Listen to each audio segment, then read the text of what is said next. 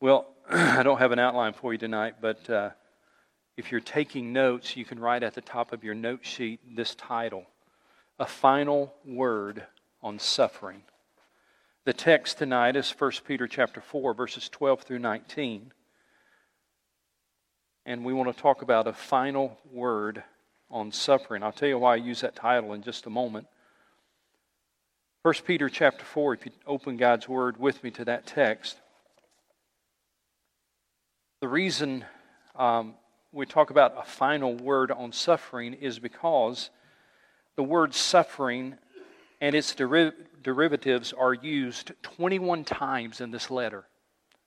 Think about that. In 4 short chapters, the concept, the idea of suffering and or persecution, trials, whatever word is used there, that word is used 21 times in this epistle.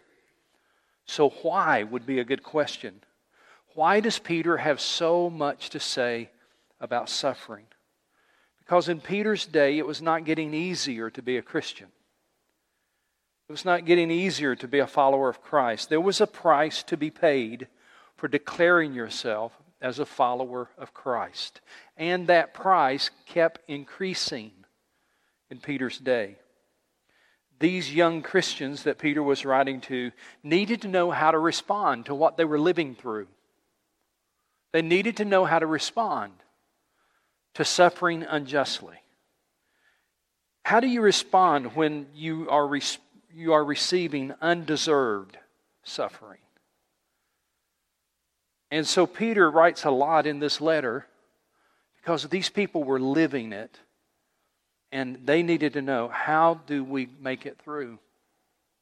So the reason I say in this, the title is A Final Word on Suffering is because as we're coming near the end of 1 Peter, this is the final time that Peter addresses that subject in this epistle.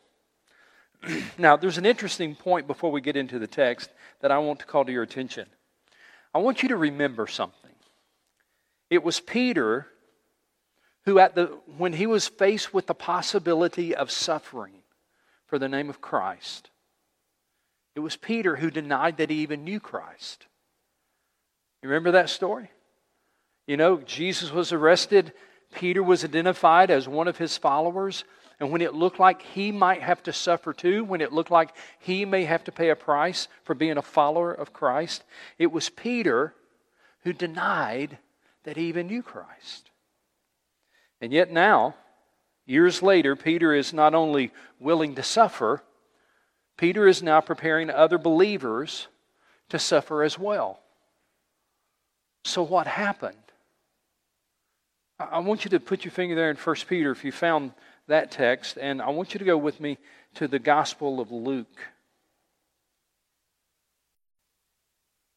The Gospel of Luke. There's actually 2 scriptures I want to call to your attention to try to get the perspective of Peter, the one who was a coward and denied that he knew Christ and wanted to do everything possible to avoid suffering. And now, when we come to 1 Peter, he's willing to suffer and preparing others to do likewise. What happened? Luke chapter 22, verse 31 and 32 if you're taking notes. Simon, Simon, this is Jesus speaking. Satan has asked to sift you as wheat. But I have prayed for you, Simon, that your faith may not fail. And watch this. Jesus knew that he would not fail, but he would stumble. And when you have turned back, what does he say to do? Strengthen your brothers. In essence, when Peter is writing this letter we call 1 Peter, that's what he's doing. He's fulfilling the command Jesus gave him. When you have turned back, that is after you deny me and after you repent, and when you return back to me, Simon, after that, all of that's over, strengthen your brothers. And in essence, that's what Peter is doing as he wrote this epistle. But now, tie that text to one more. John chapter 21. John chapter 21.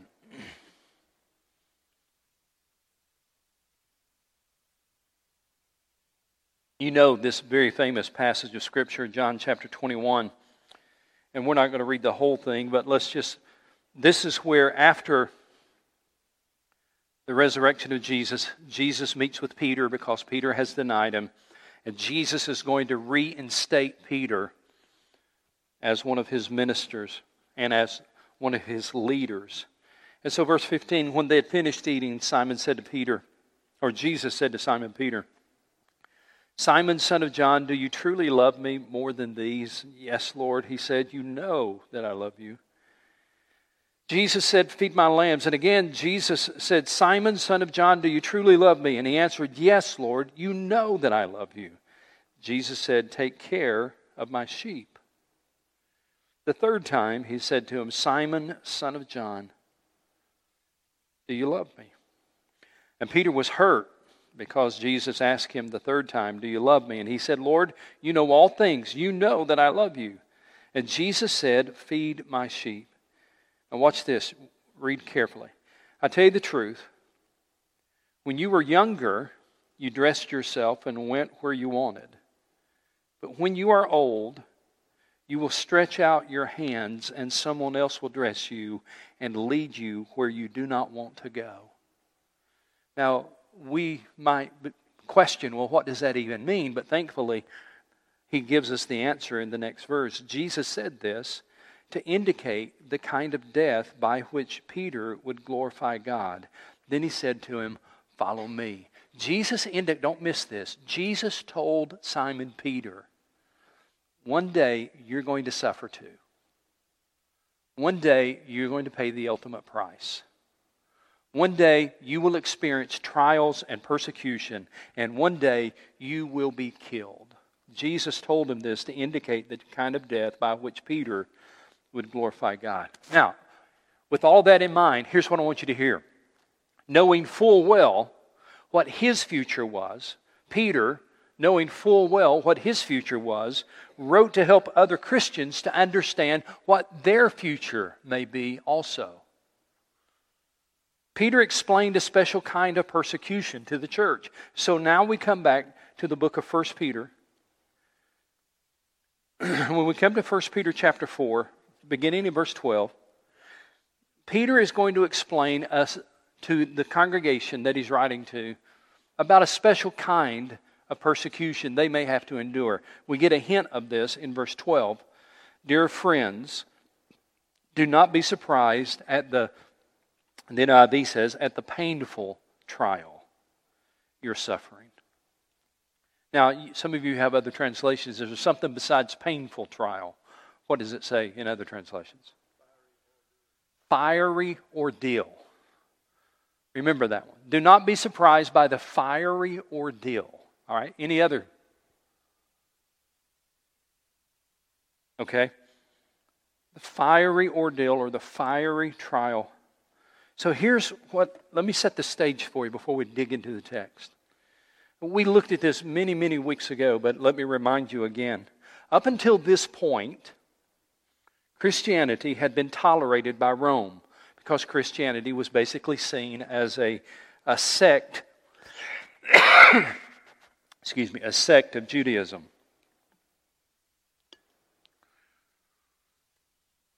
Up until this point, up until the writing of 1 Peter, Christianity was tolerated by the Roman officials. It's just another sect of Judaism in their minds, in the minds of the Roman leaders. That attitude would change, though, towards Christians, and the fires of persecution would begin, actually would literally be ignited by a madman named Nero. When Peter wrote this letter, Nero was the Roman emperor. I believe that Peter saw, experienced, and anticipated the persecution that was ahead for the believers. He was in Rome. Peter was. He was in Rome when he wrote this letter, and he anticipated what was coming to the churches that were scattered. Remember how this letter begins. To God's elect, strangers in the world scattered throughout Pontus, Galatia, Cappadocia, Asia, and Bithynia. Peter is in Rome, and he sees the persecution of Christians starting in Rome. And he anticipates that this is going to be spreading like wildfire to the other regions where the other Christians are. And so he gave these Christian leaders and these Christian churches some advice on how to endure the fiery trial. Let me pause for a moment and remind you something else we talked about. Here in verse 12, it talks about the painful trial, and as some of you have indicated, your other translations say fiery trial or fiery ordeal. Can I remind you what Nero did to start all of this, and probably what Peter has in mind when he's writing these words? That Nero not only arrested Christians, he not only mistreated Christians, but he had a habit of taking Christians and tying them to a stake and covering them in tar and then setting them ablaze to use as torches for his garden parties. That was happening in Rome. And Peter, anticipating that kind of persecution is going to spread to the other regions of the Roman Empire, he's writing to the Christians. And listen to what he says. Dear friends, do not be surprised at the painful trial or the fiery ordeal you are suffering. Don't be surprised. So this is what we're going to be talking about tonight. Nobody likes hard times, and we don't even like talking about hard times and suffering. But we need to talk about this. Let me ask you a question, though, before we get too far into this. I'm just curious, because I was thinking about this as I was reading through the text today. I was thinking, have you ever experienced persecution for your faith? Anybody ever experienced persecution on some level for your faith? What was it? Somebody joking or ridiculing you? Yeah. Yeah. Anybody else? All right. So ridiculed. Anybody ever lost a job because of your stand for your Christian faith? Okay. Anybody ever had your property confiscated because of your Christian faith? I'm sure none of us. And certainly you've never been imprisoned or tortured because of your Christian faith. So here's the question. Well, first of all, would you admit that we are blessed people? But here's the question, and this is a very good question. When we come to a text like this, is there a word for us? You say yes? I mean, we've never gone through that. I don't know anybody that's been burned at the stake. I don't know anybody that's been put in prison because of their faith. I've read stories of that, but I don't know of anybody personally. Nobody in my family has ever had their home taken away from them. Nobody's even lost a job because of their Christian faith. I don't know anybody that's been personally beaten or afflicted because of their Christian faith. So is this text for us? And the answer is yes. A big capital Y-E-S. Yes. Listen to me, church. We can learn from their suffering. You see, I don't have to experience everything the Scripture teaches in order to learn from the Scriptures. Hear me. This is such an important point, not just for this text, but for the Bible in general. We can learn from their suffering. I don't have to experience everything the Scripture teaches in order to learn from those Scriptures. I don't have to go through what David went through with Bathsheba to learn from that encounter. I don't have to go through what Jonah went through to learn from that experience. I can learn through the example in Scriptures so that I don't have to experience what they experience. Or if I do experience it, then I know how to handle it. I really think we need to be reminded sometimes. 2 Timothy 3:16 says, all Scripture is God-breathed and is useful. Is useful for for teaching and rebuking and correcting and training in righteousness. And then it says, so that the man of God or the woman of God may be thoroughly equipped for every good work. Or you could translate it this way, so that the man of God or the woman of God will be thoroughly equipped for what is ahead. We're fortunate that we've never encountered suffering and persecution like the New Testament church, but God still has a word for us today as well. Peter gave his friends and followers 4 pieces of advice about dealing with suffering. And yes, we've never gone through the fiery ordeal that they were going through or that they were facing. But there's still a word here for all of us about trials and suffering, both now and for what's ahead. And so let me give you 4 things. If you're taking notes, I'm going to give you the 4 points to write down.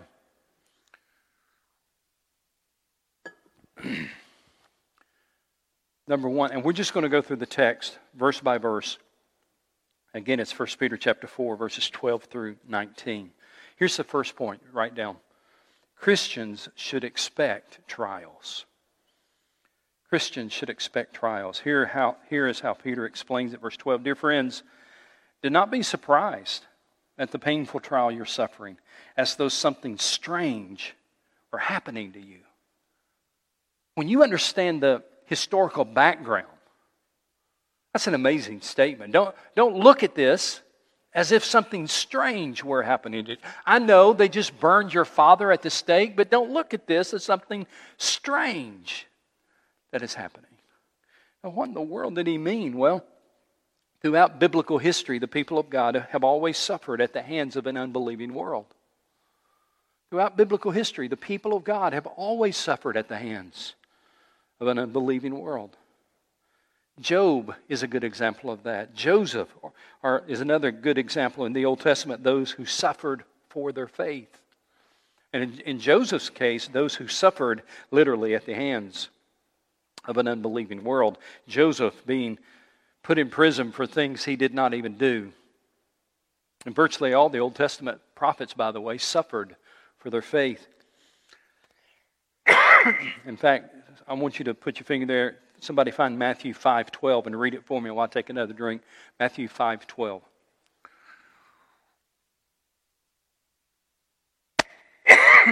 Excuse me, I apologize. Matthew 5:12.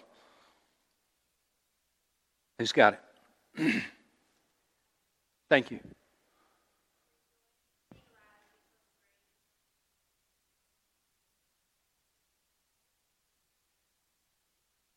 Yeah. Jesus was saying to his followers early on in his ministry, that was actually in the Sermon on the Mount, and early on in his ministry, he was talking about persecution. He was talking about what they were going to have to suffer for their faith. And he says, but let me remind you of something. Let me remind you that long before you ever got here, the Old Testament prophets suffered for their faith. You see, this is biblical history. And that is, the people of God suffer judgment from the hands of the unbelieving world. They suffer punishment from the hands of the unbelieving world. By the way, Jesus taught his followers clearly that they should expect this. Go to Matthew chapter 15. Matthew chapter 15.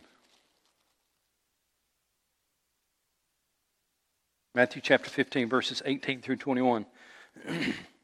Jesus, speaking to his disciples, says this, if the world hates you, keep in mind it hated me first. So the translation here, the idea is, as Peter would say it, don't think this is strange that the world hates you. Don't think this is strange that they are persecuting you.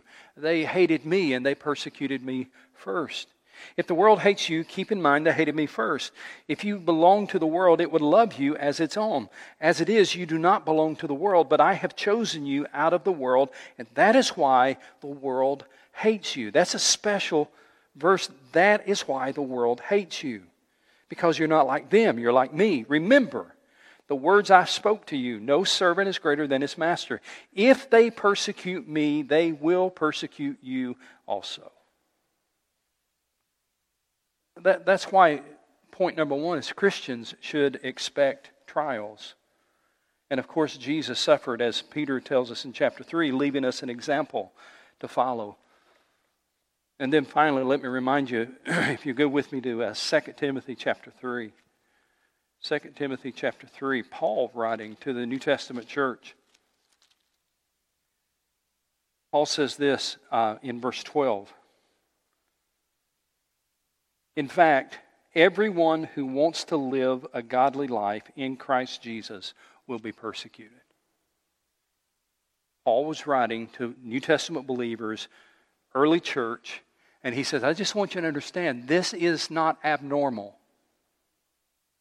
This is normal. Persecution is normal, Paul was saying. To the point that everyone who wants to live a godly life will be persecuted. So as Christians, we should not be surprised by trials. We should actually expect them. And that's what Peter's saying in verse 12. Dear friends, do not be surprised at the painful trial you're suffering as though something strange were happening to you.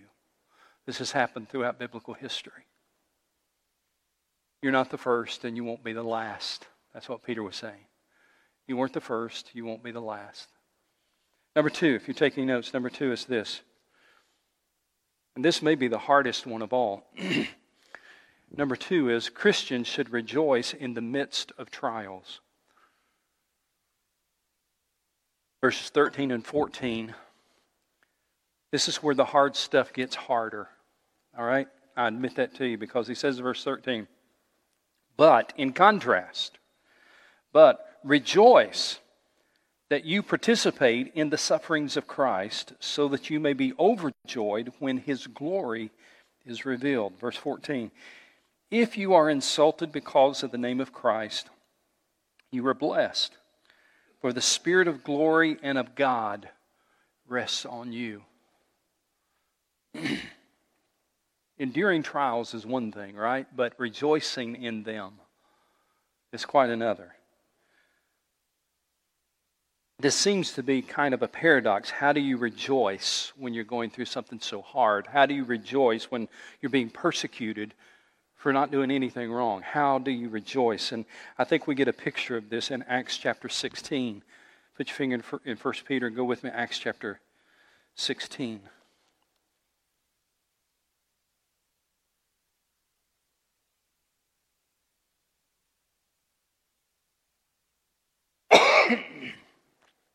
Acts chapter 16, verse 24 and 25. Well, let's start at verse 22. The crowd joined in the attack against Paul and Silas, and the magistrates ordered them to be stripped and, what's that next word, church? And after they had been, what's those next two words? Severely flogged. So we're talking about intense persecution. After they had been severely flogged, they were thrown into prison, and the jailer was commanded to guard them carefully. Upon receiving such orders, he put them in the inner cell and fastened their feet in the stocks. About midnight, Paul and Silas were praying and singing hymns to God, and the other prisoners were listening to them. After being beaten and severely flogged and placed in prison, Paul and Silas, in the midst of that trial, in the midst of that suffering, Paul and Silas were rejoicing, not in the fact that they were beaten or that they were jailed, but they were rejoicing in what they had experienced in Jesus. Peter uses an interesting group of words here. Look at the text with me again, verse 13 and 14. But rejoice that you participate in the sufferings of Christ.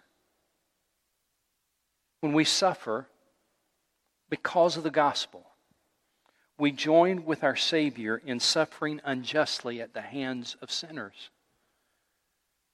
It makes us realize that He went through so much more than than we would ever go through. But whenever you experience the kind of suffering Peter is talking about here, it's a reminder that the Lord did so for us and did so to such a greater degree. But it's also a reminder that we suffer with Him, that we actually deepen our fellowship with Christ because we've had the experience of suffering with Him. You remember the story in the Old Testament. We don't have time to turn there. The story in the Old Testament of Shadrach, Meshach, and Abednego, and there was 3 in the fire, and then there wasn't. How many were in the fire? There's a 4th man in the fire.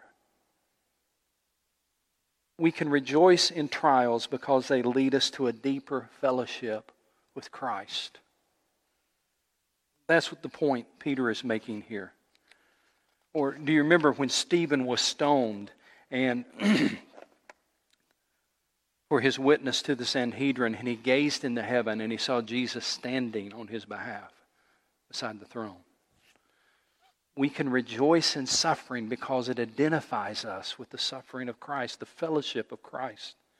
When Paul stood trial for his life in Rome, though others had deserted him, Paul told Timothy how the Lord, quote, stood with him and strengthened him.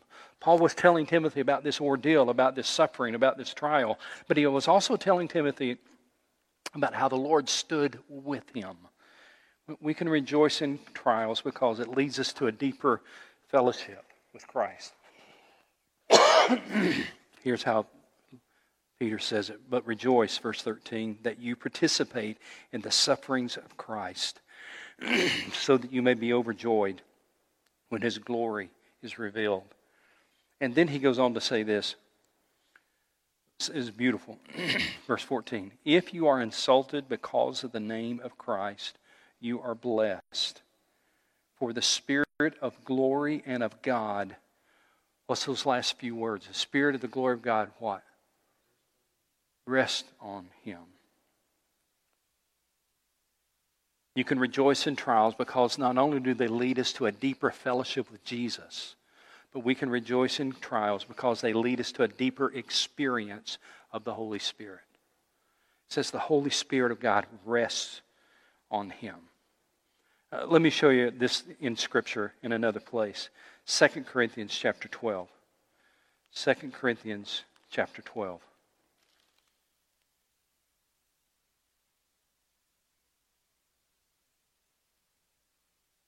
This is highlighted in my Bible. I encourage you to highlight it in yours. You know this text. Chapter 12, verse 7, to keep me from becoming conceited because of these surpassing great revelations, there was given to me a thorn in my flesh, a messenger of Satan to torment me. 3 times I pleaded with the Lord to take it away from me, but He said to me, my grace is sufficient for you. My power is made perfect in weakness. Therefore, watch this. Therefore, I will boast all the more gladly about my weaknesses, so that Christ's power may what? Rest on me. This idea of the Spirit of God resting on us and the power of Christ resting on us means that He puts His settling hand on us. If you've ever had a small child that has been sick or is upset or something, many times you'll put your hand on that child, trying to bring comfort. You'll put your hand on that child, trying to communicate your presence and your care. You put your hand on that, your hand rests on them. It doesn't solve everything they're going through. It doesn't solve every problem, but your hand of concern rests on them. Peter says to these Christians who are going through a fiery trial, one of the reasons you can rejoice in the midst of the persecution is, one, it will help you identify with Christ, the sufferings of Christ. You'll have special fellowship that you wouldn't have with Him any other way. But also, you will experience the presence of the Holy Spirit in a way you've never felt before, too. That's why when you read history, church history, when people were often burned at the stake, they were not crying out in pain. They were crying out in praise. How do you explain that? That they're burning at the stake and they're crying out in praise? Because the Spirit of God, His hand rested on them. Let me quickly give you point number 3. Number 3 is this: Christians should examine our lives in the midst of trials. Peter makes the case that if you're going through trials, this is a time where there needs to be some self-reflection. This is a time where you need to do some self-examination. And this is the way he says it, beginning of verse 15 through verses 18. Well, let me get back to the text. All right. Chapter 4, verses 15 through 18. Here's what he says.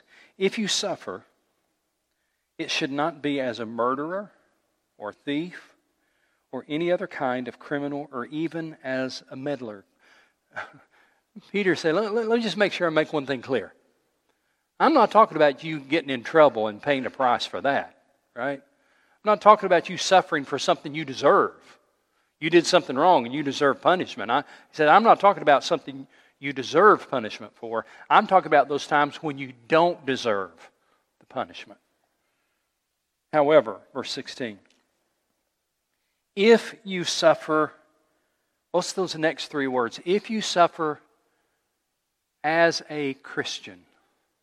In other words, that's the reason you're suffering. If you suffer as a Christian. You're suffering because you claim the name of Christ. You're suffering because of your association with Jesus. And he says, if you suffer because you are claiming a relationship with Jesus Christ, this is what he says. Do not be ashamed, but praise God that you bear that name. Praise God that you bear the name of Christ. Then he says something, you'll have to read it carefully. For it is time for judgment to begin with the family of God.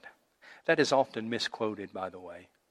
People sometimes will talk about, America or whatever it is. It's time that judgment begins in the family of God. I understand the intention, but that's not what that verse says. We'll talk about that in a second. For it is time for judgment to begin with the family of God. And if it begins with us, what will the outcome be for those who do not obey the gospel of God? And if it is hard for the righteous to be saved, what will become of the ungodly and the sinner? What's he talking about here? These verses suggest 3 questions that we need to ask ourselves as we face trials. I'm just going to give them to you real quickly. Not really going to talk about questions we need to ask ourselves as we face trials. Remember, this is under the heading number 3, Christians should examine their lives in the midst of trials. So how do we examine our lives in the midst of trials? 3 questions. Number 1 is this. Is this trial due to some known sin in my life? Is this trial, this experience, this suffering, is it due to some sin in my life? That's what he's referencing in verse 15. If you suffer, it should not be as a murderer or a thief or any other kind of criminal or even as a meddler. You're not suffering because of sin. That's question number 1. Question number 2, how can I glorify God in this trial? If there's no known sin and I'm suffering because I took a stand for God, how can I glorify God in this trial? Verse 16, let's read it again. However, if you suffer as a Christian, do not be ashamed, but praise God that you bear that name. Can I remind you when Peter and John were arrested in the book of Acts and they were beaten, Sanhedrin challenged them and threatened them, and they literally experienced persecution at the hands of the religious leaders. And though they were beaten severely and jailed, Acts chapter 5, we won't return there. Acts chapter 5, verse 41 says, they went on their way, quote, rejoicing that they had been considered worthy to suffer shame for his name.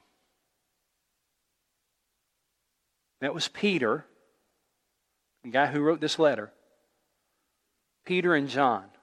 After they were beaten, after they were placed in prison, after they were threatened, they left the Sanhedrin once they were released, rejoicing that they had been worthy to suffer for his name. That was Peter. And now, years later, Peter writes with that same perspective in verse 16.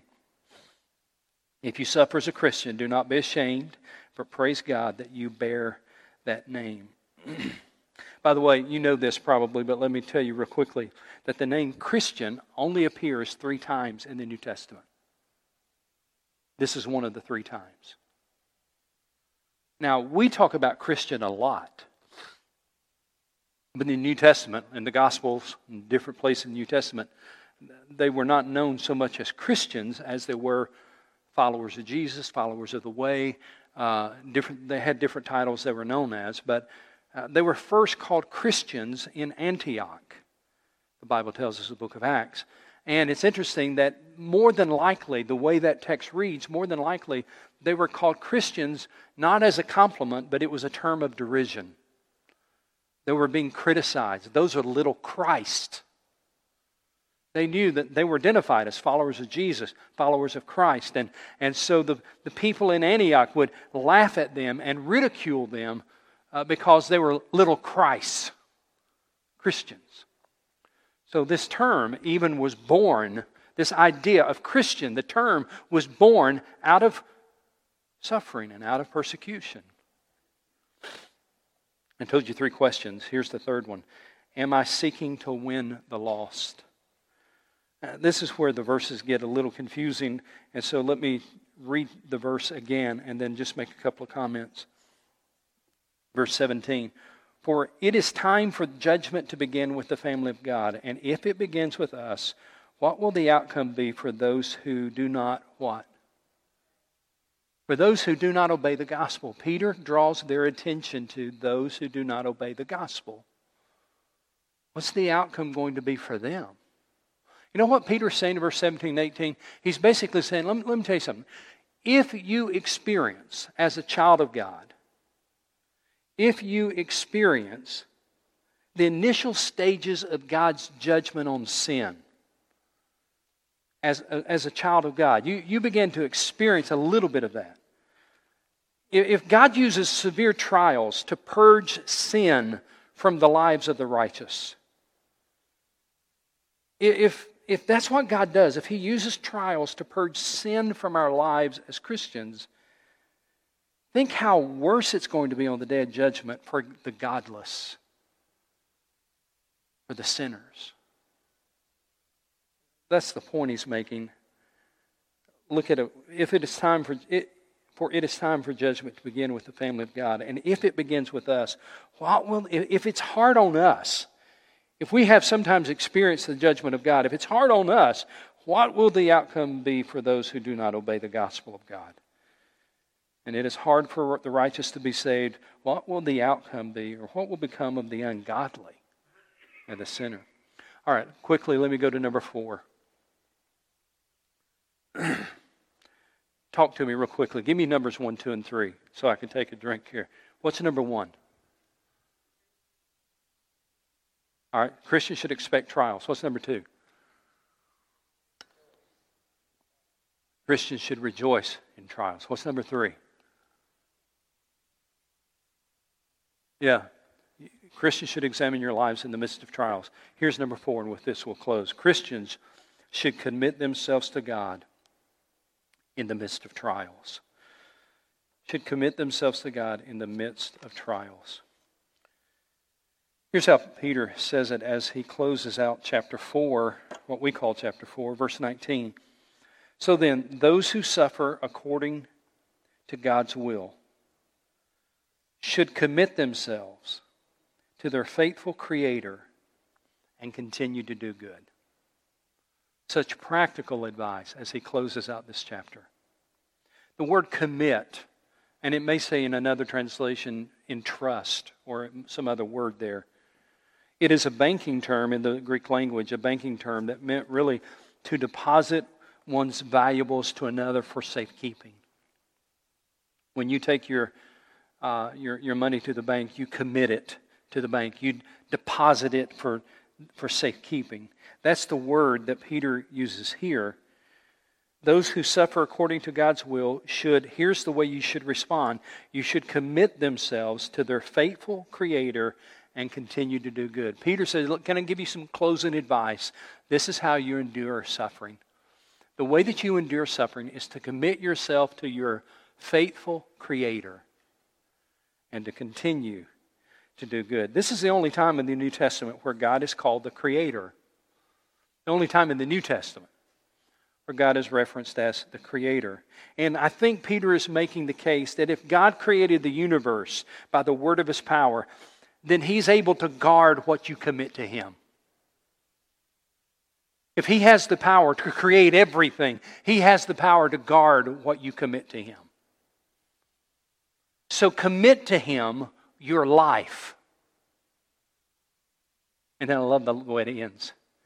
And just continue to do good. Just continue to live out your faith. Commit your life to Him in the midst of suffering and continue to do good. Continue to live for Him. I can't think of a better way to approach it. Two things. I'm going to commit my life to Him. And I'm going to continue to live for Him. We're out of time, but Paul said to Timothy, I know whom I have believed, and I am convinced he is able to guard what I have entrusted to him until that day. 2 Peter 1:12. I know whom I have believed, and I am convinced he is able to guard what I have entrusted to him until that day. Let me pray with you. Father, thank you for this word that is so timely, even though we've never gone through the suffering that Peter endured or the suffering that the people he wrote to endured. Thank you that we can learn also about those difficult times, those hard times in our lives, and you can remind us from your word of the proper perspective on how to live through those hard times that we sometimes feel like we don't deserve. Help us to commit our life to you, even in the midst of the difficult season. May we commit our life to you, and may we continue to do good. May it be in the name of Jesus. Amen.